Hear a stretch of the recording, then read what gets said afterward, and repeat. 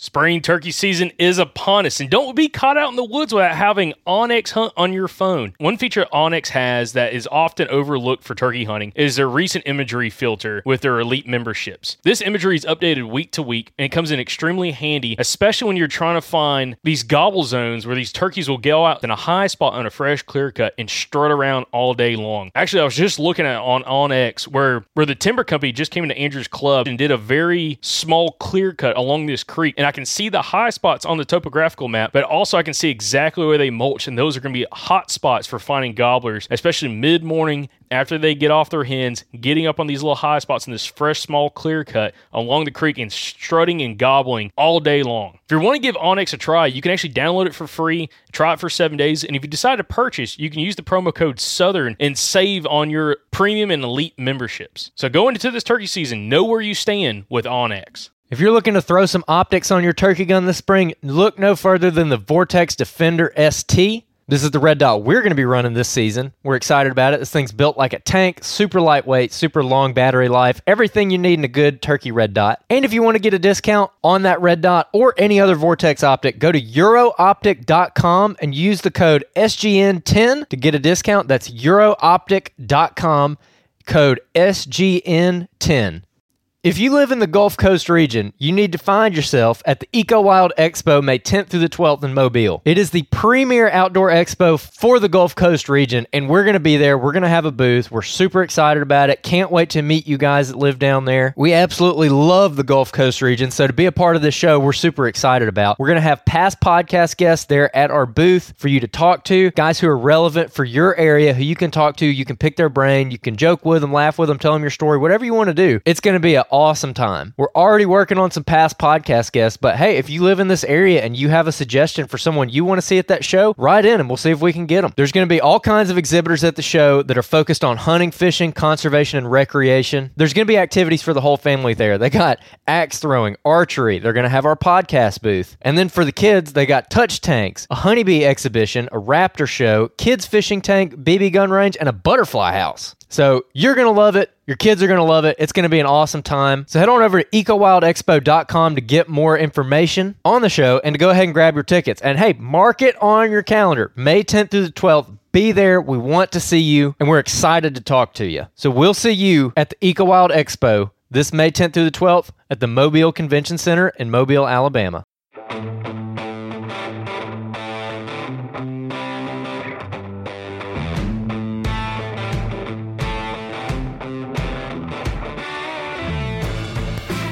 Alright guys, welcome to episode number 20 of the Southern Outdoorsman podcast. So, I'm going to keep this intro a little short. As you can probably tell, the audio for this intro is not that great.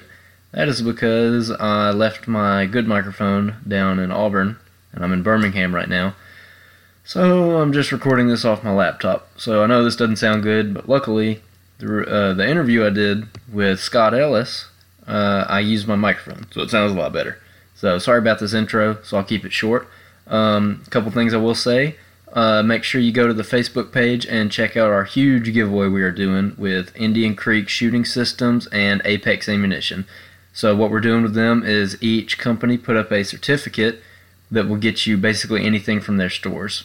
So you win the competition, you get whatever Indian Creek choke you want, and you get whatever Apex ammo you want. So that is a sweet setup, turkey killing setup. Well over $100 value, so you'll go check it out, and if you haven't already done it, I'd highly encourage you to participate in that, because I sure wish I was eligible to win it, but I'm not, so I still got to buy my stuff, guys, but hopefully one of y'all can win it, and have a turkey killing setup for either this season, if you still got some season left, or next season, but anyways. So today I interviewed Scott Ellis. Y'all have probably heard of Scott Ellis. He's all over YouTube. His instructional videos on turkey calling are some of the best out there. He's pro staff for Woodhaven. He's pro staff for Apex. He's pro staff for True Glow. All of these different companies, Mossy Oak. He's just an all-around great guy too, man. I know that in the hunting industry, a lot of these more famous people, some of them aren't what they don't live up to what they're supposed to be. Chris Brackett, you get what I'm saying. But then, especially on the turkey side of things, man, you get these guys who are just down-to-earth hunters, man. And Scott is just that. Scott grew up hunting public land in Florida for Osceolas, some of the toughest hunting in the country. So he really relates to us, and he's just a guy that spent, like Cuz Strickland, like we said about him, he's a guy who has just spent an extraordinary amount of time in the turkey woods. He's seen a lot of turkeys die, and Scott is also a big competition caller, so he goes really in depth in this interview about not competition calling, but just turkey calling in general. And we talk about anything from, Jake yelps to whines and feed calls and soft, subtle stuff, making turkey sounds that aren't yelps or just regular calling. We cover a ton of stuff in here. It's a great interview. Scott was awesome. Scott, man, I can't thank you enough for coming on. I had a blast talking to you, and I think that y'all are going to get a lot out of this one. So if y'all don't mind, give us a little bit of feedback on this episode. Send us a Facebook message, email us. The email is aloutdoors8@gmail.com. Shoot us an email, or you can message us on Facebook or Instagram, and we'll get back to you probably in the same day. Just tell us what you think of the episode, man, or leave us a review on Facebook or iTunes. That always helps. Those 5-star reviews, man, they give us a big bump, and it helps other people find us. And the more people that find us, the faster we grow, the more opinions we can get on what kind of stuff to produce. Because the more that you guys write in, the better idea the better idea we get of what people want to hear about. So hopefully we can keep cranking out some good content, guys. Thank you, all of you guys who have already written in. We really, really, really appreciate it. It's been awesome. This has been a really, really fun spring, and hopefully we'll keep the ball rolling, man. But yeah, y'all interact with us. We'll always respond to your messages, no matter if you got a question or just a criticism or anything. We'll always respond. We're happy to have you guys. Y'all are some of the best fans in the world. And y'all tune in next week to hear about mine and Jacob's last few turkey hunts. There's been some floppage. Several turkeys have died. Awesome stories coming up. We just couldn't make our schedules line up to do this intro for this week. So that'll definitely be on next Monday's podcast. But without me babbling on any further, here is that interview with Scott Ellis. You guys enjoy. All right, and I'm here with Scott Ellis, who many of you have probably heard of before, whether you've watched his YouTube videos or you've seen him on his new show, Hunt Quest. He's pretty well known in the turkey hunting world, I'd say. He owns Turkey Tech, he owns Hunt Quest, and he's the host of it. He's a 3-time Grand National Calling Champion, and he's the manager of Apex Ammunition and Woodhaven's pro staffs. So, Scott, I know you got some other stuff on there, but how you doing today, man? I appreciate the kudos, brother. I'm doing great. I am packing while I'm talking to you, getting ready to take my son Jacob Ellis to North Carolina to hook up with my buddy Shane Martinez, and we're going to get after some eastern North Carolina turkeys tomorrow morning. Not tomorrow morning, I'm sorry, Thursday morning. Heck yeah, man. I like the sound of that. So, yeah, man, you got a lot going on. What other pro staffs you on? I know Mossy Oak, Old Tom. Yeah, I'm on Mossy Oak's national pro staff. Proud to be with Mossy Oak. Great camo.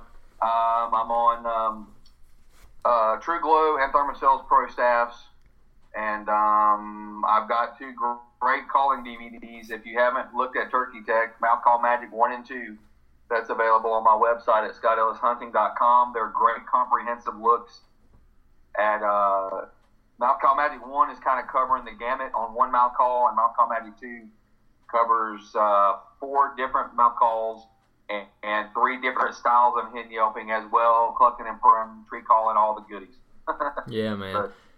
I like it. And that's kind of one reason that I wanted to have you on, is because I've told you before, but for the listeners, I've looked up to Scott for a long time, and I've learned a lot of my calling from him with his stuff on YouTube and just other content that he's put out. I've learned a lot of how to make turkey sounds, not just the regular vocalizations, but how to really use a mouth call.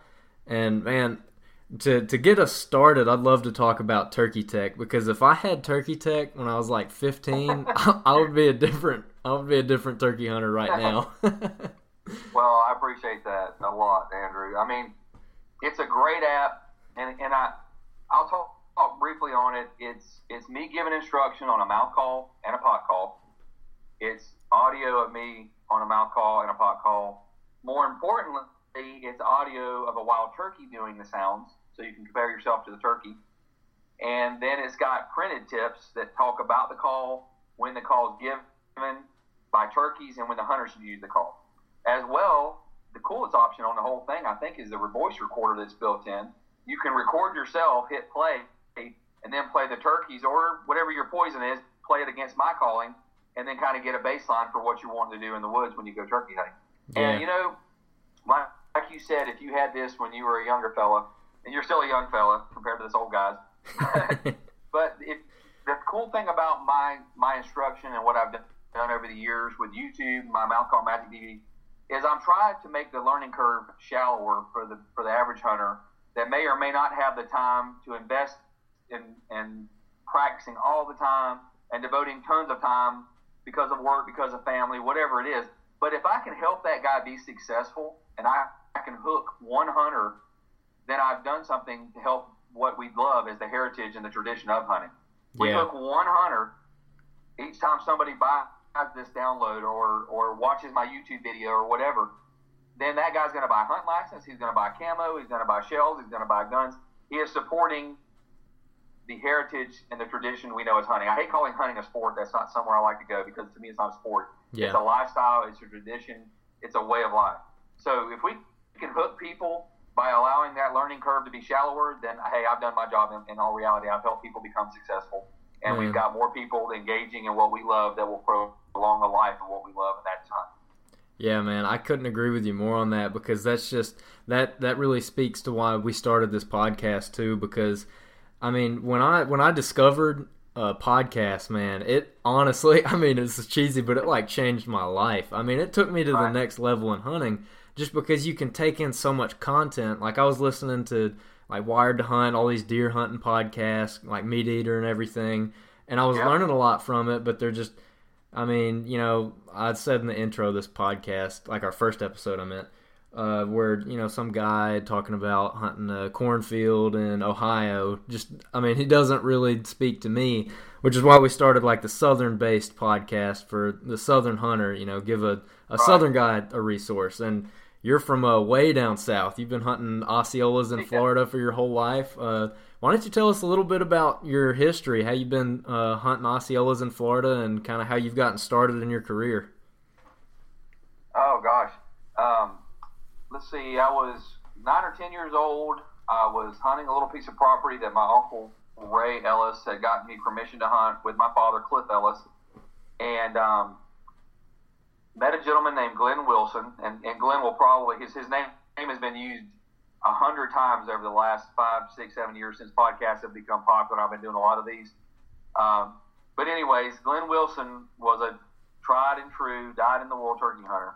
No decoys, no pop-up blinds, and he ran mouth calls only. And I was at camp one fall morning after a deer hunt, and Glenn popped in these Quaker Boy mouth calls and started making these glorious sounds on a mouth call, and I was absolutely enamored with the fact that you could make sounds on a call and communicate with a wild animal. Straight up Dr. Doolittle stuff here. Yeah. You know, and when he started making these sounds and started telling me about turkey hunting, at that point, at around 9 years old, I started every magazine. Back then, there was nothing but printed articles. There was print. There wasn't the internet. There was nothing online. There was not the internet at all.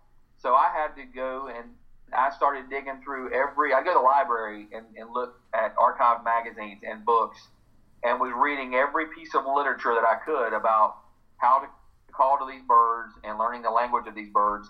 And then I had a 33 vinyl record. It was a Penn's Woods Rod Latham.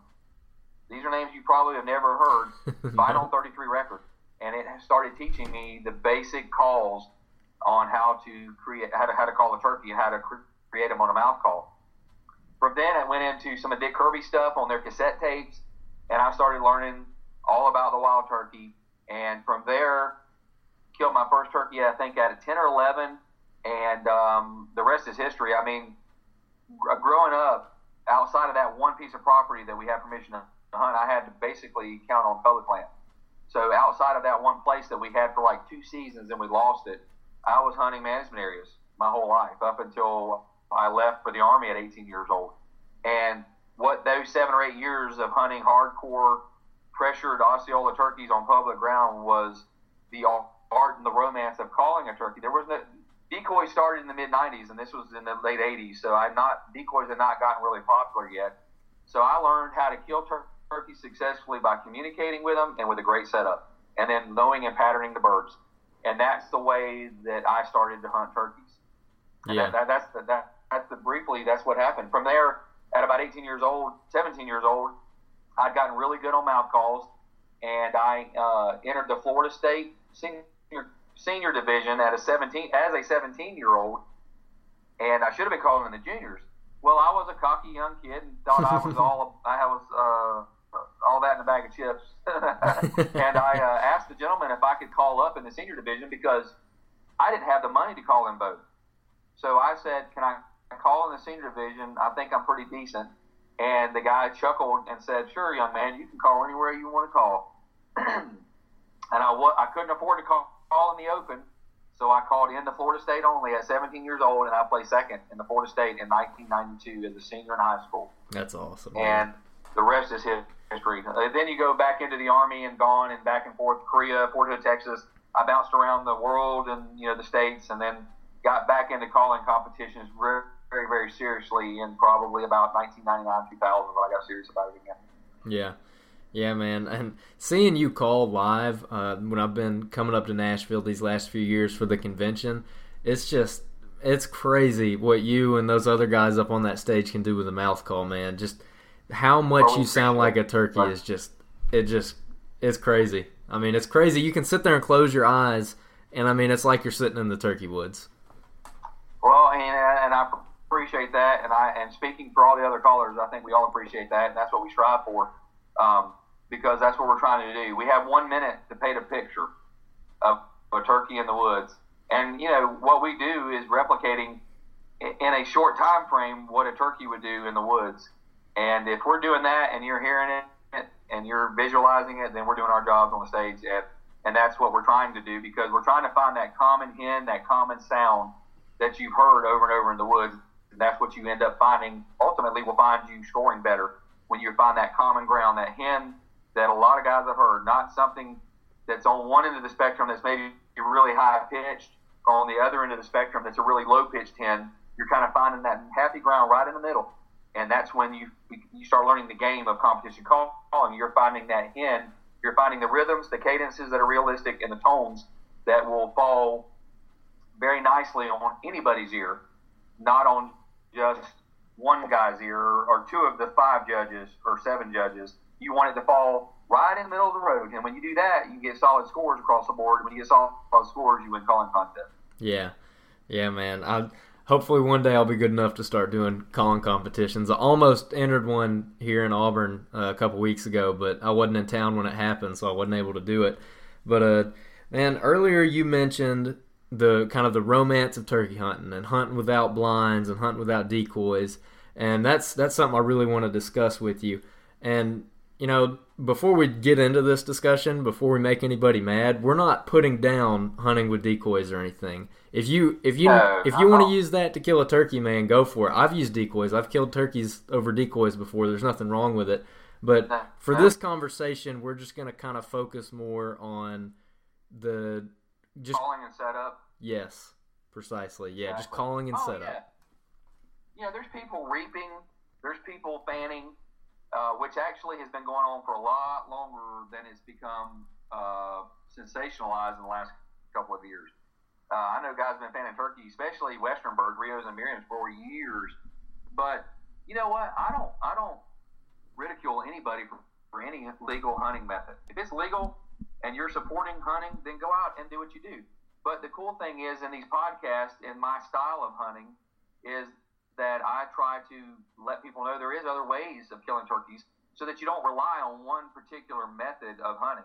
I will employ a decoy every once in a while if I think that it's really going to be what makes a difference. And I usually have to do it with somebody I have to borrow a decoy from because I don't even own a decoy anymore. but there are certain scenarios and situations. If you've got a situation where you have a dominant gobbler in a field and you know that bird's been hunted and he's got hens, and all of a sudden you flop one Jake decoy out in that field because nothing else has worked, that could be what seals the deal. Then more power to you. Like I said, I will never ridicule illegal means of taking any type of game animal. But it's cool to just let people know and help people understand that if you create more methods and techniques for hunting the bird, you're going to become more and more successful than relying on one particular method. That's absolutely true, and that's something that I learned the hard way because I'd always hunted with a decoy over the last few years, and only now do I realize that using that decoy for me was almost like a crutch, where I was worrying about finding a spot where I could use the decoy more than finding a spot that was more conducive to giving me an advantage over the turkey. And so I kind of quit carrying one this year, and I've had a lot more luck than I've had in past years for sure. I think you've used my hide the hen tactic a few times, haven't you? Yeah, that's what I was just about to get into, man, because, yep, me and you talked on the phone back in, I think it was February, and we talked about, you told me all about, hide the hen, and I really took that to heart this season, and so long story short, I've killed, our limit's 5 here in Alabama, I've killed 3, I should have killed 5 by now, but I've killed 3, shot 1, and wounded it, which still makes me sick, but, every time, man, it's been in an area where I'm sitting and I can't even see that turkey until he's within gun range. Like the way you put it, you said they can't see you until it's too late. So I'll let you kind of do a little spiel about hide the hen and what that means. Hide the hen. It's a very simple tactic that I learned to use, especially in Florida because the woods are generally thicker. Unless you're hunting pasture, we have a lot of pasture in Florida. Tons of cattle in the state of Florida. People wouldn't even know it unless you hunted it. A lot of cow pasture, but outside of that, you've got a lot of oak hammock, you have palmettos, you have some planted pines, you have some free-ranging pines, if you will, free-growing pines. And what it all boils down to is you set yourself up in a position, if you are hunting a field is a great example. If I happen to get on a field turkey, I'm going to set up, and I'll have to give you an example of this. This worked in South Carolina last week. I'm going to set up where that bird has to come take a look. And that meaning on a field, I'll set up 30, 40 yards inside the wood line instead of going to the edge of the wood line. Because one, the turkey may already be in the field. Two, if he's not in the field when you strike him, if you set up 30 yards in that wood line, he knows when he hears you call that he cannot put eyes on you. Now this goes for big woods hunting. If you're in a place that's planted pines, find some cover, find a place that puts you with good visibility, but yet that bird can come to you from 150 yards away, and he cannot see you until, guess what? You just said it's too late. He's in gun range. You can use a bend in the road, a fire break. You can be on a field tucked inside 30, 40 yards. You can be on a field but around the corner of in a little nook or a pocket of a field where that bird comes around the corner on the wood line, and boom, he's in gun range. And that's basically all it is. You're setting up where that turkey has to come take a peek and to see the hen, this sexy hen he's hearing. And when he does, it's too late. He's in gun range. Now, me being a part of a hunting show, my own hunting show, it doesn't always make for the great B-roll because it's legitimately, it's cat and mouse. Hide the hen is cat and mouse. You're playing you're capitalizing on visibility, basically. So it doesn't always give you flogging a decoy for 20 minutes before you decide to blow it off the back of the hen. I mean, that's great for some people. That's not my thing. I'd rather see a great hunt where a guy sets up in big timber or sets up somewhere where that bird gobbles and he gets closer and he gets closer. And then all of a sudden when he makes his appearance, guess what? He's 35, 40 yards and he's dead. And that's basically the hide the hen tactic that I've been using since I learned to hunt public land Osceolas back in the late 80s. Yeah, man. And for an example for the listeners, just to give another example of a kind of a scenario where you can hide the hen, the first turkey I killed this season, back I think it was March 27th I shot it, I was in a spot where I got this big, wide open creek bottom that has 2 hills coming up off of it on either side, and then there's little drainages coming off of those hills. And I basically set up in a way where I'm sitting kind of right over one of those drainages. I'm right where the hill like kind of curves around to go into the next drainage. So when he's traveling how do I put this? When he's traveling the bottom of that hill, when he wraps around that hill, he's right there. And he wrapped around that hill and he was at 40 yards, and he eventually worked into like 25 before I shot him. But then the second turkey I shot, exact same thing. I shot him at 12 yards. And then the third turkey I shot, man, I shot him. Yeah, man, I'm buying this TSS Apex Ammo 7.5 shot, 3.5-inch Magnum, and I'm shooting turkeys at 12 yards with it. You can shoot it with a 410 at 12 steps, but yeah, it hits them like a freight train, brother. Oh yeah. And you know what? Just to correlate with what you've been talking about, my bird I killed in South Carolina on Fort Jackson last weekend was a bird that we spotted in a field, and we had seen him the afternoon before. We were coming out of our hunting area. He was going to roost. We're like, awesome. Let's see if we can get this area for the hunt in the afternoon, and we'll end up right back here because obviously he's roosting around this green field. Well, we ended up back there about 4:45. We did a cruise by. I want to say drive by. That sounds a little thuggish. So we did a cruise by, and the gobbler was out in the field. Well, I've done this 100 times over the years. We drove right past him. He didn't wig out because a vehicle drove by him. He's used to seeing vehicles. It's an Army installation. They see a lot of traffic. So we went past this turkey, probably 700-800 yards, and amazingly enough, we had a drop in elevation because this field dropped off into a creek bottom. So we had like 10 foot of elevation change, and we were able to get out of the truck, get the cameras, get the gear, slip all the way up to about 40 yards to the edge of that field. And I said, all we got to do if this bird gobbles and he was responsive is come right to the edge of the field and peek down in the woods. And guess what?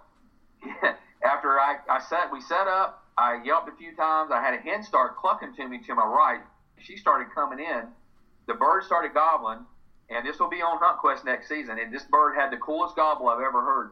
It almost sounded like a goose honking. He'd go, oh, oh, oh. It was the coolest thing I've ever heard in my life. And I'm like, is that a Jake with him, or what's going on here? And lo and behold, it was that one gobbler. He had like a goose honking in front of his gobble.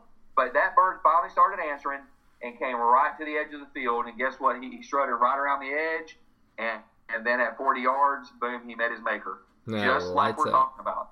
Head to hen. See, if we'd have decided to slip too close to the edge, we might have bumped the turkey. If he would have been off the field and we went to the edge of the field and set up on the edge of it and then caught him back in it, he'd have been looking at that sound and listening for that sound and going, I don't see a hen. Why am I going to come over there? I hear this calling. There should be a hen standing there. There's no hen standing there. And what are they going to do? 99 times out of 100, they're going to hang up when they do that. Yeah. Now, that's where a decoy can work in your favor, but guess what? We would have never been able to employ a decoy because he was already in the field. Yeah. So that's where it becomes so successful to use this tactic of backing off of these gobblers and setting up in a spot where he enters that gun range zone, he's dead. And makes it. And then he knows he should be seeing the hen. That's about when he comes in, kind of alerts up. He might even come out of strut, and he looks around and goes, uh-oh, I don't see a hen. Boogie out. The gun goes off, he's dead. Yeah. Yeah, man. That was my big roadblock over these last few years where I'd gotten good at calling. I could use friction calls. I could use mouth calls. I was good enough to kill a turkey with that. I could find turkeys. I knew where they lived. My setups were always lacking, so I would get on a lot of birds all the time, and they would always hang up on me, or they would bust me, or they would come in a way that I wasn't expecting them, and I wouldn't get a shot. And ever since I've just kind of really focused on your tactic, I've just seen a lot more success, man. Well, I really appreciate it, man. I really do. And I have to give a little bit of backstory on decoys for me. I bought a Feather Flex hen decoy back in the 90s when I was stationed at Jackson. And wait a minute, let me think. Yeah, right around the 90s. And I started trying these decoys that everybody was ranting and raving about. Now, granted, a Feather Flex decoy is not exactly a Dave Smith decoy or an Avian X. You know, they're not stuffers. They don't have the realism that some of these decoys do now. But I was just blessed in the fact that I learned to hunt another way before deeks. And when I started employing them, I was having a lot of bad experiences. I was having that bird walk in, get alert, stare at the decoy, and walk off. And that happened 2 or 3 times. And I said, well, these decoys are garbage. I'm never going to use this thing again. So that being said, after putting them away and continuing to kill the crap out of turkeys for many, many, many, many years, over 30 years now, there are situations where I will employ a decoy.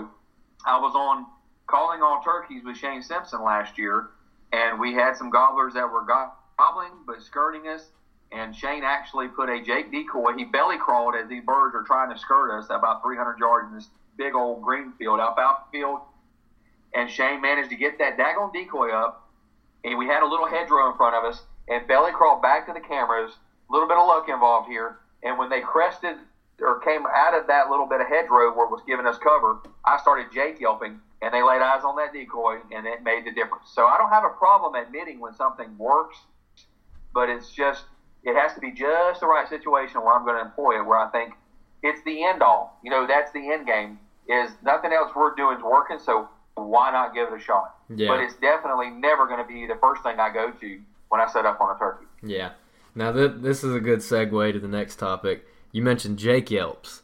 So we were talking earlier on the phone about how you think that Jake Yelps and Gobbler Yelps are super overlooked, and that's something that me and Jacob talked about in a earlier episode, because I think I mentioned to you, I shot one opening morning, wounded it, didn't kill it, so I was all sick about it all morning. Then I went and tried another spot midday, got one fired up, he hung up, and I Jake Yelped at him and got him to come in, which that didn't work out either, but I got him to come in with a Jake Yelp. But so why don't you just kind of give me your idea of what a Jake and a Gobbler Yelp can do for you, especially on places like high pressure areas where other people maybe aren't using that call, or maybe why don't you give me your thoughts on that? Well, I really believe that a lot of turkeys are killed year in, year out because the guy is emulating more of a Jake Yelp than he is a hen Yelp. Especially when you get some old timers and old school callers on old box calls and lynch box calls, where it's definitely a really deep honking style yelp, especially on a lot of cedar box calls back from the old days. And I think a lot of times they're going to, and a lot of guys yelp very slowly, and that call has that deeper pitch. And essentially what I think happens is a gobbler here's a Jake, and he feels challenged if he's a mature bird. And whether he's, you're not emulating him. Now, I'll have to spin this off into a whole other tactic where I Jake Yelp and answer with hen yelps. That is even a better tactic. That even goes more further advanced to what we'll get into in a second here. If I remind me so I don't forget it, because I'll probably run off on another tangent. But I think what happens ultimately, it's almost like gobbling at a turkey. You're challenging him. He recognizes that yelping as a Jake looking for company. And when that Jake is yelping looking for company in his area, if a Jake's not gobbling, which he will not generally do if he knows a dominant gobbler's in the area, he's yelping to try to elicit a response from a hen. And if he does that and a gobbler recognizes that as that slow, deep, honking yelp, he's thinking there's a Jake in there trying to snake his ladies. And I think that's ultimately what's happening when you use a Jake yelp, or a gobbler yelp for that matter. I think there's a fine line. Jake yelp generally has a little less rasp, in my opinion, than a gobbler yelp. They're very similar. They both have that honking, rollover style yelp. And the biggest key to emulating either one is a slower rhythm, just a very slower, more drug out rhythm. And that's what I think is happening when you utilize a Jake or a gobbler yelp. Yeah. Now, what was it I just told you that I think that, what was it? Answering Jake Yelps with hen yelps. There we go. So I'll Jake yelp like on my tube call, and I'll even half gobble. I'll yelp, yelp, yelp, yelp, and then I'll have a mouth call in, and then or on my tube call, I immediately start, I'll do a high-pitched Jake yelp or hen yelp. So I'm giving the impression that I've got a Jake calking going into a half gobble, and then I have a hen answering him. So that, to me, is almost as good as gobbling at one. but yet it's making him think it's a jake, not another mature bird. So to me, that's even a more deadly tactic than just gobbling, because you might, if it's a 2-year-old, and I love 2-year-olds. I love 2-year-old turkeys. If they gobble and they got a full fan, I'm not looking at spurs. I'm killing a gobbling, full fan turkey. Okay? If he happens to have great spurs, then wonderful. But ultimately, that gobbler hears the jake half gobble, hen answers him. He thinks there's a jake sliding in on his potential harem of hens. And that is even more seductive to me, and you're exploiting the vocalizations of the wild turkey even more than just jake yelping. When you do that, you half gobble, and then you do the hen yelp answer, you're making him think that a juvenile has come in his territory. And that is as good as gobbling, in the sense that if you gobble, that works sometimes, but sometimes it'll run a turkey off. It might be a 2-year-old that got his butt whooped by the dominant bird, and if you just gobble at him, he may think that's that dominant bird that whipped his butt, and he may take off. And I've done it. I've done this. I just gobbled, and then the bird went the other way, and I go, well, I guess I scared him off because maybe he had his butt whooped. Had I just jake yelped and half gobbled, he might have thought that was a juvenile, and he would have been more inclined to come over to test the waters and see if it's somebody he could whoop up on. Yeah. So there's some of your advanced jake gobbler yelping and gobbling tactics by using vocalizations only. Yeah, man. And this morning I was gobbling at birds I can't gobble on a mouth call, but I can gobble on a box call, and I got one fired up at about 8:30, which that was a whole fiasco, but didn't end up killing him. But it was fun. It was a fun hunt nonetheless. But there you go. You probably learned something, right? Oh yeah, I sure did. I'll tell you what I learned today. I learned to not assume that both of the turkeys walking in are hens, because I got this bird fired up behind me, just like going at it, gobbling and gobbling and gobbling. So I'm like, okay, he's trying to make his way around this hill that I'm on. So he crossed the creek and he was coming to me, but then I'm just about to get up and move on him, and I hear something to my right, and I look over, and here comes 2 turkeys, and I'm like, crap, here, and I'm like, they're hens, because I see the first one's a hen, so I'm like, crap, these hens are going to him. So then I loop around and get right in between him and those 2 turkeys, and I'm sitting there waiting on him, and I don't know why I did this. I just assumed that those other turkeys saw me when I moved, and so I'm sitting there, and long story short, these birds walk up and get like 5 feet behind me, and they're just sitting there making all these little turkey noises, and they're like pecking around, and they're right there. So I'm like, okay, if they get in front of me and I spook them, they're going to run and carry him off. So I just turn towards them just to scare them, and one of them's a longbeard standing 5 feet from me. So I was like, well, crap.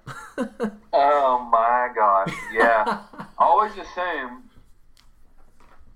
I guess a good rule of thumb is anytime you hear any hen vocalizations, just assume. And I know that assume is not the right word.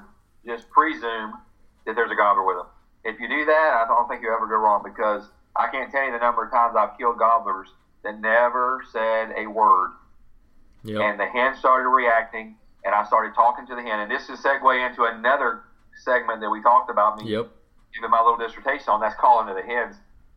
But if you just believed in your heart that gobbler had hens with him, or that hen had a gobbler with him, then you might have reacted differently and been a little more still, and then you might end up killing a turkey. Exactly. Yep. Yeah. Hindsight's 20/20. Learned that lesson the hard way. Yeah. Well, I mean, and like I said, segue into hen talk. I have a little dissertation I'd love to share with the listeners. Yeah, man. And go that's for it. calling to the hens during the spring. And I'm going to try to make it short and sweet, because God knows I can get long-winded. But whenever you engage, when you know a gobbler has hens, and hopefully you haven't gotten too aggressive right off the bat, you're just calling to the gobbler, or you have a hen start answering you, always, listen, this is the deal. The boss hen in a harem of hens has 2 personalities. She is either coy and passive, or she's aggressive dominant. Okay? If you start off your conversation aggressively, and this is what you hear hunters do, oh man, I'm going to piss off that hen. Well, guess what? You might piss her off if she is the dominant, aggressive hen personality. And then she comes over looking for a fight, you kill the turkey, you're the hero. But if she is the coy, passive hen, and you start being aggressive right out of the chute, you start cutting at her and yelping real excited, 99 times out of 100, what's going to happen? She's going to go the other way. She's going to go the other way. Thank you, sir. So, rule of thumb, I'm trying to shorten this because I can get so long-winded. The rule of thumb is always start with civil conversation. Light clucks, light yelps. Hey, how are you doing? What's going on today? I'm over here by myself. I'd like some company. Light clucking, light yelping. Now, if that doesn't work and the bird does and she doesn't answer you with the light clucks back and soft yelping and start coming to you, then you can start increasing it and try to challenge her. But if you start soft, you're never going to offend the coy passive hen, and more than likely you're going to aggravate the boss hen that's aggressive and dominant. And then if she starts cutting and getting aggressive, you start cutting and getting aggressive. If the hen doesn't do anything but cluck and yelp back to you, but she still is inquisitive, then you cluck and yelp back to her, and y'all have a civil conversation. And she just might wander over to see who this new girl is that's very nice. She's very socially acceptable. She's not going to be a wench, if you will. And she comes over, and she just brings the flock over because she wants to have some more company. Always start with light calling. Only elevate that excitement level and that dominance level. Let the hen dictate it. If the hen gets nasty with you, then you can elevate your calling and your aggressiveness. If she doesn't do that, then don't challenge her right off the bat, because you're taking 50% of the equation and you're throwing it out the window, because that coy passive hen is going to walk off and say, I don't want confrontation. I don't want to be in the middle of a big fight. I'm going to take my man and wander off over here. So if you take it and be soft and subtle with her, then she might come over just to hang out with you and be sociable. Yeah. So there's I tried to shorten as best I could. Never start aggressive. Always start soft and passive, and only increase your calling excitement level and your aggression level if she increases hers. Yeah. Yeah, man. I like that advice because, that's just another one of those things that people overlook. A lot of guys will see, they'll see a turkey that's henned up and they'll just leave it a lot of times. I'd always try and work the hens if I can, which a lot of times I have no idea of whether or not he has hens. But, man, I've had some crazy, crazy conversations with some hens over the last few years where you'll have one that I've had them come in like soft like you're talking about, and then I've had them coming in like yelping and cutting really hard, and I'm like, that is definitely a guy on a box call. And then a hen pops out. Well, and another great tip, too, is if neither one of those works, is to kiki run and lost yelp. Because there's a certain hen that will react to keying and lost. And lost yelping, defined, is basically a younger turkey giving an assembly yelp. That is my definition of a lost yelp. It's a younger hen by herself looking for company. And it's a long, drawn-out series of yelps. It's not a bunch of cutting. It's just maybe a couple clucks and a long assembly yelp, basically, but maybe a little higher pitched. And in my opinion, it's a younger hen that just is all by herself looking for company. And if that doesn't work, you throw in kiki runs, and you're talking to the hens. You're trying to capitalize on a hen's maternal instinct, which is the mom instinct. And a lot of times, kiki running will go, well, where is that lost little young? Let me go come up here and coddle her because she needs to be with us. We need to bring her into the flock. You didn't challenge her. You didn't become dominant or aggressive, and you just portrayed a lost young Jenny looking for company. And that's another great way. Keying and lost yelping is another great way to try to call the hens in and bring the gobbler in tow if you've identified that gobbler has hens with him. Yeah.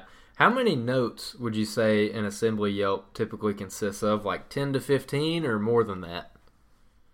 Well, a rule of thumb would be, 10 notes and above.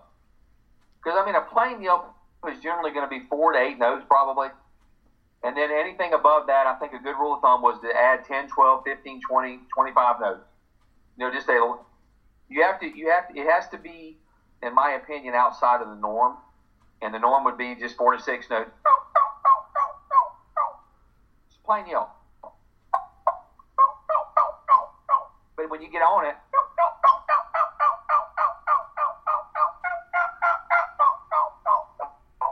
then you're getting emotional. You're putting a little bit of high, a little low in it. You're putting inflection in it, and that is basically signifying that I'm looking for company. Yep. Yeah, that's a thing you drill down on in a lot of your videos, and with Woodhaven especially. It's like their motto, realism in your turkey calls. Like I think Woodhaven's right. realism unleashed. Baby. Yes, sir, man. So I like what you're saying about adding emotion into your call and breaking it up, because one thing I learned from you a couple years ago turkey hunting from your videos is most guys will go out and they'll yelp 4 to 8 times, but they'll just yelp 4 to 8 times just consistently. And I know the video. Oh, yeah. Repetition. Exactly. Yep. Yeah, and you're breaking it up instead of yelp yelp yelp yelp yelp. You're putting little gaps in between it, like yelp yelp yelp yelp yelp. Something more like that, Yep. Just sounds more real. That's something that the average hunter doesn't do. I mean, I've been natural voice calling the whole time we've been doing this. I've got a mouth call playing here, but I haven't even got one in my mouth. But pretty good. Yeah, I mean, it's the in and the out. I mean, I can demonstrate what I'm talking about. We'll go mouth call on y'all. Yeah, heck because yeah, I've been doing everything with natural voice. But even when plain yelping or with clucking with your plain yelping, it's breaking up the monotony. Because too many times, this is what you hear, a guy in the woods, and this is what he does with a mouth call over and over and over and over.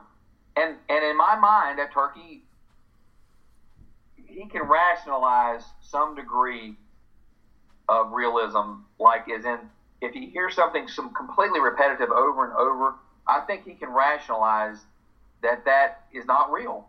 I mean, that's just, in my heart of hearts, I believe that. Yeah. And this is what you'll hear, guys.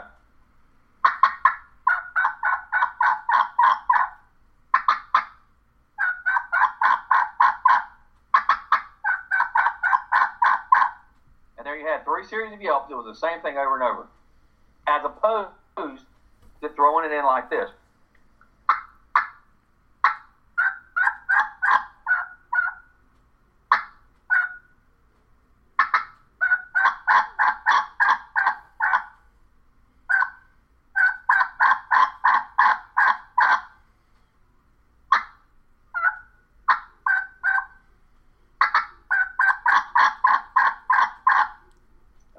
Beautiful. You've got clucks, yelps. I'm taking the rasp in. I'm bringing the rasp out. That's what turkeys do. 9 out of 10 times, they're going to break it up. It's what I call random organization. It's like an oxymoron. It's like jumbo shrimp. Yeah. Random organization. It has the same cadences and the same turkey rhythm, but yet it's not done the same way over and over again. And when you do that, you take your calling to another level, especially hunting pressure turkeys that are getting a lot of calling on a regular basis. Yeah, that's a good segue into lesser known calls. We already covered Jake and gobbler yelps, but what about stuff like whines or feed calls? Some people call it a feed call. And just a whine feed call, yep. Yeah, like real soft stuff like that. How much emphasis do you think that adds to like realism, especially hunting on public land, where most guys can't do that call? It took me a long time to figure out how to do that call. Well, I mean, when you get into public ground, like if I was to go hunt public Florida land, this is the last weekend in Florida, this coming weekend, and I hunted a piece of public land. We got on several good goblin birds earlier in the season. We did not kill one. We had one skirt us in gun range. We couldn't lay eyes on him and kill him because we had a bad setup. And where we set up, we weren't 100% aware of the terrain. If we had walked 30 yards, we'd have saw it opened up. But it was early in the morning, and we didn't know the terrain that well. And the bird skirted us in gun range, literally. Had we have moved and realized what the terrain was, which goes back into scouting and patterning. I haven't been in this property in years on this piece of public ground. But my point is, the setup would have been critical and would have made the difference. We'd have killed that turkey. But that bird, there's 2 times I love to get soft on a gobbler. One, when he's starting to close and he starts slowing down his forward progression. You've been maybe a little aggressive with him, getting him all jazzed up. You're getting him excited. and then I like to what I call shut him down. It's no different than being at a bar and a guy and a girl are talking nonsense together, if you will. I'm trying to berate this as much as I can. And the girl's coming on strong, and then all of a sudden she shuts the guy down. And then the guy, what is that guy going to do if she's been coming on strong, and then all of a sudden she shuts him down? What's the guy going to do? He's probably going to get kind of desperate. He's going to try harder. Yeah, desperate. He's going to become desperate. So what I do, and I'll go into the next scenario when I love the soft call, is I've got him wound up, I've got him closing, and then all of a sudden I shut it down like I'm not interested anymore. I get it. I'm cutting and yelping. I've got him drawn in. Then I just go back to feeding. I'm not paying any attention. Whatever. I'm going to cluck and purr and soft yelp. And I really liked you for a minute. Your gobble sounded really sexy. But at this moment in time, I'm not feeling it anymore. So that's one of the times I love to catch. And that's on any turkey. That's especially on a turkey that's gobbling good. He's coming in, but he wants to hang up on you. The other scenario, which is kind of more correlating with what you're talking about, is when you're hunting pressure birds, you never do get loud and aggressive. You're in a place that they've heard all the racket for weeks upon weeks, and you're just set up in there and you're scratching in the leaves. And this is probably, we can probably combine two segments we wanted to talk about: scratching in the leaves, clucking and purring, whining and soft yelping. And that's all I'll do. And that turkey there is one that, quite honestly, has to get a little tighter on you to ever know you're there, because you're set up generally in that situation. I'm going to be set up in a place that I know there's birds. They may not even be gobbling anymore because they've been pressured so bad they've decided to quit gobbling. And all you're doing is emulating a stick-beating hen. And I can demonstrate that for you. And that's all I'm ever going to do. I'm never going to get real loud. I'm going to be probably at an audio level that a turkey, knowing how good turkeys can hear, probably would be maybe 100 yards, 75, 80 yards. So you're hoping that bird comes in within that radius, or that circumference around you. And when he does, and all he hears is this right here.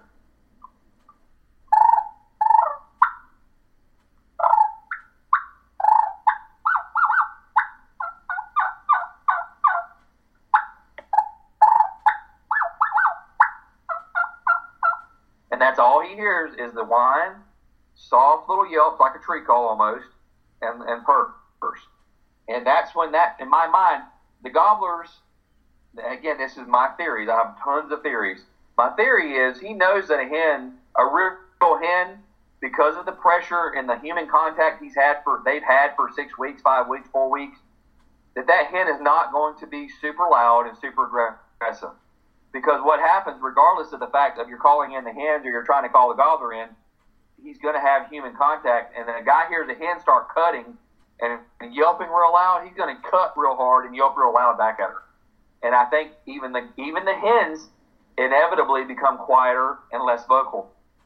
Yeah. So you put yourself in a spot in a target-rich environment where you know there's turkeys, regardless if they're saying a word, and you do what I just did, and you scratch in the leaves, and you emulate a feeding hen. It's going to convince him. In my mind, you can convince a turkey this is truly a hen he's hearing, and it's not some other big, scary, two-legged monster that's been scaring him and bumping him for the last 4 weeks. Now, to move on in, those same sounds, like I said, scratching in the leaves, I know we wanted to talk about this, so I'll just lead right into it because I'm grasping it right now, is using a wing. Now, I use a wing sometimes in the spring with the fly-down cackle. Sometimes I just fly down without even a cackle. I just beat that wing really quickly. I'm set up close to a gobbling bird or a bird on the roost. All I do is beat that wing on my hands. I may have tree called a couple of times to him just to let him know there is a hen. Very soft, very muted tree calls. And then I fly down and never even cackle. If that doesn't work, there may be coming a point where I want to get aggressive. And remember one thing, the more bag of tricks you have, the more tricks you have, the more aces that you have in your deck of cards, the more chances you have of killing that turkey. At that point, I may stage a fight with fighting purrs, and I take that same wing, I beat that wing on my arm while I'm fighting purring and cutting to emulate either two hens fighting or even two gobblers fighting, either or. But you're emulating a fight, and you're giving that turkey sound with that vocalization. And very, very often, not all the time, but very often when you combine the two sounds, you become even more deadly in the turkey woods. On top of that, I've used a wing to scratch on the bark of the tree while I'm tree calling. I'm up there just softly tree calling, and it goes quiet, and I may take that wing and scratch the bark on that tree. And you very often will hear turkeys bumping against the limbs, and they're stretching their wings out, and they're making contact with that tree, and you can hear that ruffling, scratching sound of feathers on bark. And that's another way that I'll use a wing to add a turkey sound with a vocalization. And when you can do that effectively, I mean, again, we talked about this on the phone before we ever started recording. When you can combine the two, and you can have those deeper bag of tricks, then the more techniques and methods that you can employ, the more successful you're going to be. Don't be one-dimensional when you turkey hunt. Don't walk out there and be that repetitious guy that cuts and yelps and cuts and yelps and cuts and yelps. He might get a bird to gobble. He sits down, he cuts and yelps, he cuts and yelps. The bird doesn't come in. Well, man, I must have done something wrong. No, you might not have done nothing wrong, but you had about 20 other things that you could have done right that would have sealed the deal and killed that turkey. Yeah. And that goes to fighting, to keep you running, all of these things we've been talking about the last hour that you can employ to try on the turkeys. Yeah, exactly. It's three-dimensional hunting at its best. In my opinion, duck hunting is somewhat three-dimensional. Deer hunting is more two-dimensional to me, more one-dimensional to me, because a deer, you're working on your patterning and your scouting more than you are any other tactic that you're using. You can put decoys out, you can put your scent bombs out, you can grunt, you can bleed, you can snort wheeze. There's things that you can do in deer hunting, but they are not nearly as effective as what you can do turkey hunting. And you can run the three-dimensional aspects of turkey hunting with setup, with decoy. If you want to use decoys, with changing location and position, with calling with turkey sounds and turkey vocalizations, with challenging the gobbler with gobbler yelps and gobbler yelping, or Jake yelps and gobbler yelping, and half gobbling, to talking to the hen. I mean, we've named and gone over probably 10 or 12 different things that guys may have never considered walking in the turkey woods. And if we can do that and we can help a guy kill a turkey, then we've done well with this podcast. Yeah, man. Absolutely, man. And this is I've only been turkey hunting for 4 years hard because, like I've told people before, my dad was an accountant. So growing up, we never got to go because of tax season. But, no. Oh, yeah, man. I didn't get to start going until I turned 16, and I've never really hunted private land birds. It's all been public, but this year has definitely been a breakout year for me. The difference was that I've just, like you said, I've deepened my bag of tricks. It's all these different setups. It's all these different tactics. It's all these different calling techniques, and it's like a puzzle or something. And you just get different pieces and put them together as you need them. Because that big bird, not checkers. Exactly. It's that simple. That big bird that I killed 2 weeks ago that I told you about earlier. You mentioned like kind of ignoring him, but then also only soft calling. And I got in on that bird way before daylight because I knew about where he was. Or we got in there, didn't get busted, thank God. And then when he was in the tree, I just did really light clucking and purring, which I didn't know exactly where he was. And he hammered that cluck and purr, just a cluck and purr. He hammered it. And so then I did the little fly down. And I just scratched in the leaves, and I didn't yelp at him one single time. And, a couple years ago, I would have yelped my head off at him, trying to get him fired up. Right. And I basically ignored him, and it worked. And 15 minutes later, he was dead. He was dead at 6:50 in the morning, So there you go. And that's a whole nother tactic that we totally overlooked, or not overlooked, but didn't mention, is going silent. Yep. That's one of the best things that I do year in, year out, is having the ability and having the what's the word I'm looking for? Just being able to refrain. Yeah. From making the a willpower. sound. Having the discipline is the word I was looking for. The discipline to shut up, don't say a word for 15, 20 minutes will kill more turkeys than people will ever fathom. If you've got him fired up, he's hung up on you, shut up for 20 minutes. Keep your eyes peeled, keep your gun up, be listening for spitting and drumming. But there's many a time that in itself, just going silent, will kill the crap out of turkeys. Yeah. Because that gobbler thinks that you've walked off and left. So turkey nature is going to have that gobbler eventually wander over at least to get where he heard this sexy hen and try to look for her because he thinks she's walked off. That's what's happening here. And then when that happens, guess what? He ends up going, because he knows right where you're at. He's going to end up in gun range of you. He may not gobble coming in. If he does gobble on his own, you can rest assured he's a very dead bird. Very often when they gobble on their own, when you go silent, you get ready because he is looking for you. But he may not. He may come in quiet and strut and spit and drum and be listening and keep your eyes peeled and your alert on, keep yourself on high alert, because going silent will kill a ton of turkeys if you've got the ability to do it. You got the discipline to do it. Yeah, man. So we're coming up on an hour here. So to close out, I got a couple. Oh yeah, dude. I could talk turkeys with you for 4 days straight, man. I love talking. You got me fired up, dude. To finish out, we'll do some listener questions, and this first one is from our mutual friend TR, and he's asking, what would your approach be to an old bird that's educated and been shot at on either two scenarios, on light pressured land or heavily pressured public land? So it's an old bird, been shot at. What would you do on, a nice piece of private land that's not very pressured versus a bird that lives on heavy pressured public land? If I had the ability, the first step would be to pattern him, because I know that he is going to be very less receptive to a call. Once I pattern him, you could kill him by patterning, knowing where he struts, knowing where he flies down, if he has any consistencies in his patterns and what he's doing. The next step would be exactly what I talked about earlier, would be clucking and purring and whining and soft yelping, and that's all I would do. That turkey there you're trying to convince him that you're a hen that is just over there feeding. He probably was yelped to aggressively. He might have been, I would only presume that he was cut to a little bit. He was aggressively called to. You're going to tone it down. You're going to put yourself in his living room, and you're going to soft call him, period. And you're going to scratch in the leaves. Maybe he does gobble still, even though he's been shot at. He can still very easily gobble. You get in tight to him. You fly down with a wing. You never cackle. You might not even tree call. You might tree call once. You might bubble cluck twice just to say there's a hen over here. Then you go silent. You fly down. You start scratching the leaves. You cluck and purr, and you be very, very patient. You wait. That's a turkey, in my opinion. You're going to have to wait out. You're going to have to put a lot of patience, a lot of time into that turkey.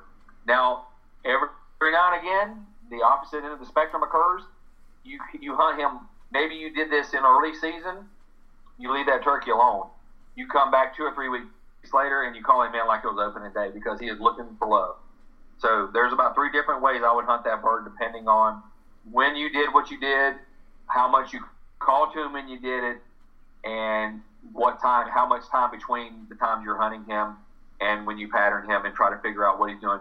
You sometimes employ deer hunting techniques their tactics is what I'm talking about, because there's a chance he may never be call receptive again.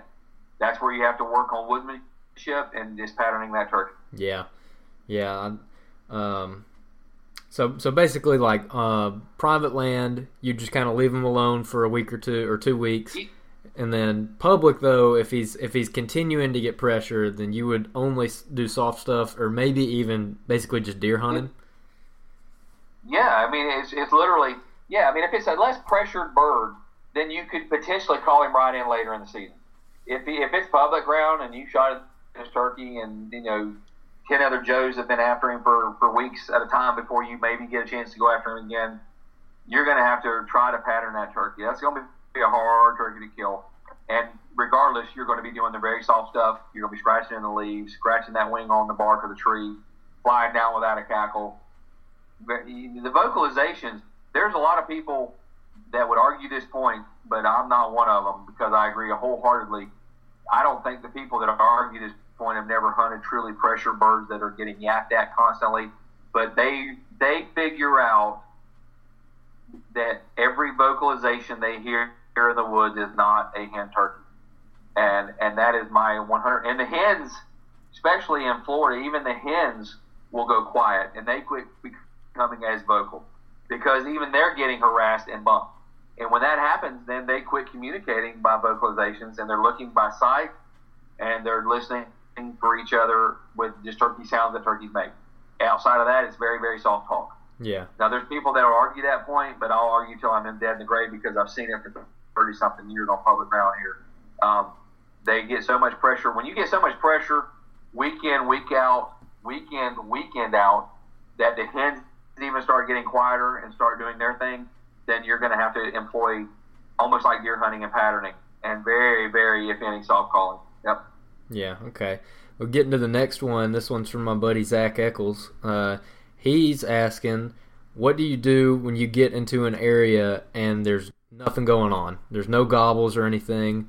How do you either get birds fired up, or how do you decide whether or not you should call loud or stay soft or just anything of that nature? How do you go about a cold day? I've got to ask, the one variable is, does the guy know there are turkeys or gobblers in the area? Yes. Yeah. Okay, well, it's very simple. Now, we're not putting pressure on this in this equation, if you will. But, I mean, especially Easterns and especially Osceolas. Rios and Merriams are a different breed. Rios and Merriams will gobble. I mean, I'm not saying if they get super pressured they won't get a little quieter, but 9 out of 10 times, Merriams and Rios are going to gobble. That's what they do. They they act differently than our birds do and the Florida birds do. I say ours, the Easterns and the Osceolas do. Yeah. So if you're in a place you know there's those turkeys, I mean, it may be a morning they just didn't gobble. And if it's a morning they just didn't gobble, which happens like every other day in Florida and the Carolinas and Georgia and Alabama and Tennessee, I think the further north you go, the more they gobble. In my opinion, and that could be due to predators, it could be due to hunting pressure, but birds in the southeast and Florida gobble less than any other turkeys, and I've hunted about 25 states, and they gobble less than any other turkeys, and they're more fickle with their gobbling. But if you go in there and you know there's sign and there's turkeys there, there's gobblers there, and they just didn't gobble, there's two options. You either set yourself up in a place you know that there's gobblers frequenting, and you set up and you blind call. And you don't get too aggressive. You cluck and you yelp and you cluck and you yelp. You can base all that on your knowledge of whether the bird was pressured. If he wasn't pressured much, then I might be a little more aggressive. If it's early season and he wasn't pressured much, I might be a little more aggressive. If it's later season and it's a hunt leash or something, and you know that guys have been jacking with these turkeys, then I'm going to call less frequently, and I'm going to be less aggressive and less rashious and loud. Okay? If you're hunting public ground, I'm going to be even less than that. So there's a lot of variables you got to consider. But the fact is, if they're there and you're not hearing them, you can either do what I'm saying, and then you can call a little bit less or a little bit more depending on the pressure and what time of the season it is and how much pressure they've had. You can run and gun and try to find the needle in the haystack. That's what I did in my younger years when I had a lot of more piss and vinegar in my system. I would cover 47 miles trying to find the needle in the haystack, that one gobbler that was going to gobble and would come to a call. Or B, that'd be A. B, you just go in there where you know there's gobblers and you set up and you go to what I talked about first in this response, and that's just blind call. And then you base your frequency and volume of calling on whether you think they've already been pressured terribly much. If he's not been terribly pressured, I would be a little more loud, a little more aggressive. If he figured he's been pressured a lot, then I'm going to scale the calling back. And I'm going to set in one spot, and I'm going to call and be patient. Because patience is one factor that's overlooked more than anything in turkey hunting. Overcalling, going silent, and patience are probably three of the most overlooked factors in turkey hunting. Yeah. So I'm going to sit there, and I'm going to be patient, and based on the pressure I think he's received is the amount of calling I'm going to give him. If you feel full of piss and vinegar, then get on your boot leather and go find a turkey that wants to gobble. Yeah. But I found as I get older, get slower, get fatter, get out of shape, I can go and sit in one spot and do the same thing as I did when I covered all those miles as a young fella. And once in a while, I would find that super hot turkey, and it did work for me. But more times than not, if you set up and you blind call, you have turkeys are nomadic. They're always moving. 9 out of 10 times they're feeding here, they're feeding there, they're working through an area. And what happens when you set up and you blind call in any scenario, and you're putting vocalizations out there, is you're trolling, you're baiting with sound, with your vocalizations. And don't confuse that, listeners. I'm not saying you're baiting with corn or anything else. You're throwing that sound out there, and those birds start drifting through an area. And here's what I believe happens. that gobbler hears you from 400 yards. He may not gobble, but he picks his head up and he goes, I hear a little honey over there. And then and then 5 minutes later you call again. And he picks his head up and goes, man, she sounds sexy. And he happens to be kind of wandering your way. And then the fourth or the fifth or the sixth time you call, finally you piqued his interest. And then he may or may not gobble, but you may get him riled up enough that he comes in and take a peek. And very often he does gobble because he's heard you for the last 20 minutes calling every 5 to 7 minutes, and you finally have actually got him excited. He gobbles, and then he closes the distance, and you kill him. So it's just like you're putting that sound out there in that radius, that 300-400 yard radius, depending on wind, depending on thickness of woods. Always a lot of variables in turkey hunting, but you're putting that cast net of sound around you, and you'll do just as well by sitting in one spot because turkeys are in an area and they're working the area and moving throughout the area as you do trying to cover 7,000 acres in 3 hours and walking 400 miles, and you're only hitting that same area, and you're only calling one time or two times, and he may pick his head up and listen, but he doesn't do anything about it. He's like, whatever. Yeah. Or every now and again, the needle in the haystack is discovered, and you find that hot bird, and he hammers at you, and you find a good setup, and you sit down, and you start calling him, and you kill him. But I think you'll find if you just slow down and be patient and set up in an area in a target-rich environment and blind call, you'll kill just as many. I found myself, I've probably killed more turkeys blind calling in the afternoon, especially in the mid-morning to afternoon. After the initial off-the-roost hunt has occurred, I found myself killing a lot more turkeys just doing just that. Just being patient, sitting back, chilling, and emulating turkey talk. Yeah. I love it, man. I love it. I got one more question for you, and that is, okay, this kind of happened to me this morning, actually. I told you there's like 5 different birds out there gobbling. One of them was just triple gobbling. He was going absolutely crazy. And let's say you sneak down there and you get within 120 yards, give or take, of where he's roosted. Or let's say you get within 100 yards of where he's roosted. And you call to him, you maybe do some tree yelps or maybe some other stuff. Maybe you go ahead and yelp at him, and he's hammering on his own, but he will not respond to you. How do you handle that situation? Just wait him out. Just wait him out? I mean, you're talking a bird on the roost, correct? Yeah. Yeah, you just... If you're 100 yards from a turkey and you're giving a fairly audible volume yelp, he knows you're there. Whether he answers it or not, he knows you're there. I've killed tons of turkeys that never directly answered me. I gave my 3 or 4 tree calls.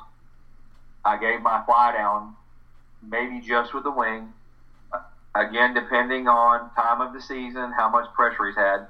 If I do give a fly down cackle, if it's a pressure bird, I might give a 4-note cackle. If it's a non-pressure bird, I might give a 10-note cackle.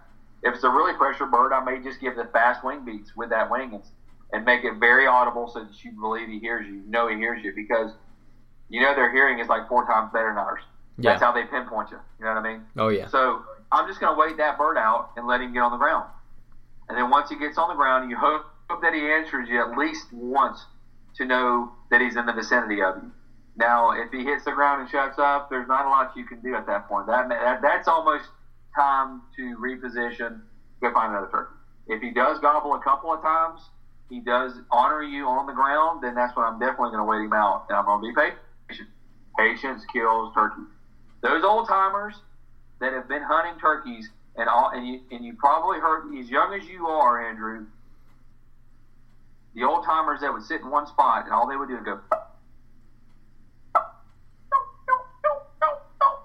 That's all they did, about once an hour.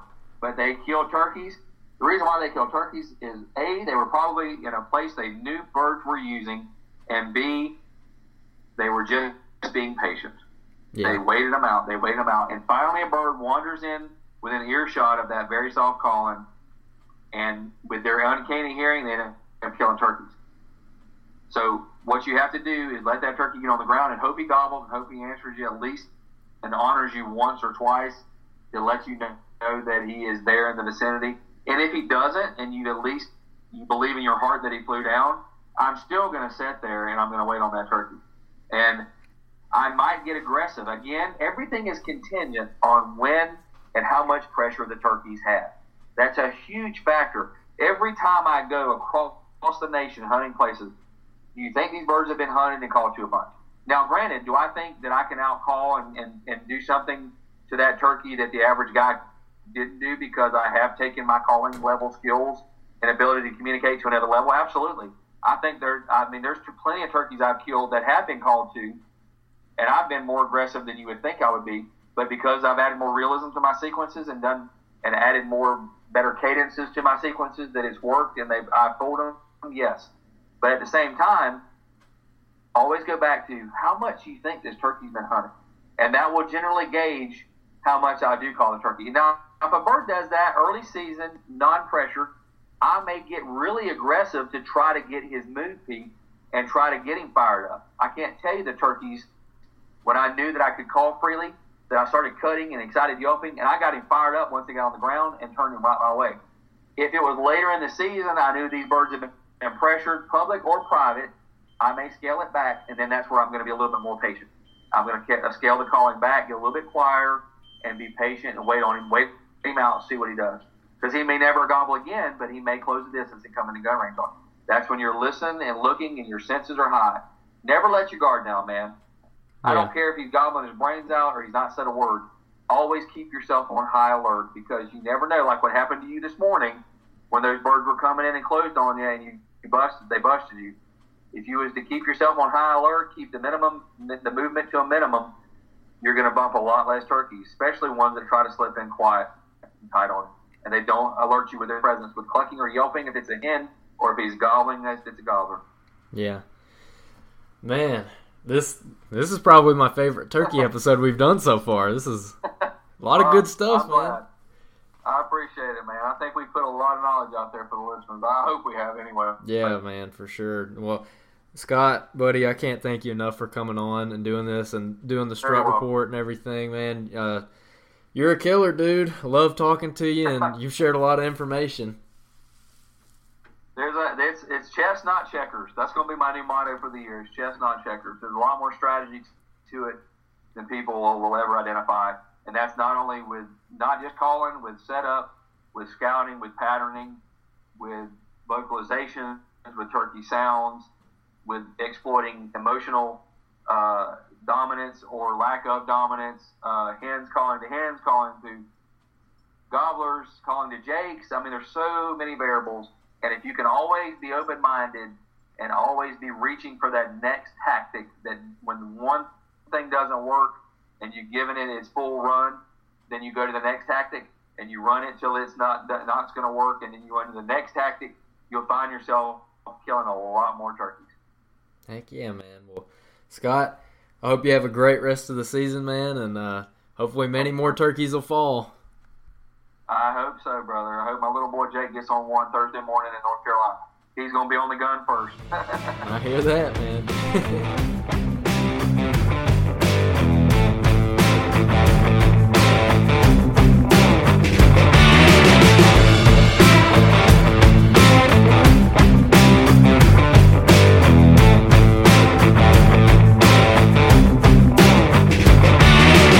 Y'all go ahead and write down the dates, June 28th through June the 30th. Go ahead and just mark those off your calendar so you can be at the Dalton Convention Center in Dalton, Georgia for the 2024 Mobile Hunters Expo. Y'all heard a ton of content from that expo last year that we posted. We talked about it a ton. Look, if you're the kind of person that listens to this podcast, this show was literally made for you. It was literally designed for you, which means you're going to love it. You know, all the best companies in mobile hunting are going to be there. A lot of the best deer killers in the Southeast are going to be there. A lot of our past podcast guests are going to be there. It's going to be an incredible event. And hey, if you've been looking to either get into a saddle or maybe a mobile lock-on setup or just a different kind of tree stand setup, I'm telling you, it's worth the investment to go to this show because they're all going to be there and you will get to try all of them in person before you buy it. So you don't have to order something online and then wait for it and then try it when it comes in to see if you really really like it, you're going to get to go put your hands on everything all in one day, test it all out, and figure out exactly what works best for you and have it taken care of before deer season starts. So like I said, go ahead and put it on your calendar, guys. It's a no-brainer. You got to be at the show. Again, it's Friday, June 28th through Sunday, June 30th in Dalton, Georgia. We absolutely cannot wait to meet you guys there and talk hunting. So we'll see you at the 2024 Mobile Hunters Expo in Dalton, Georgia.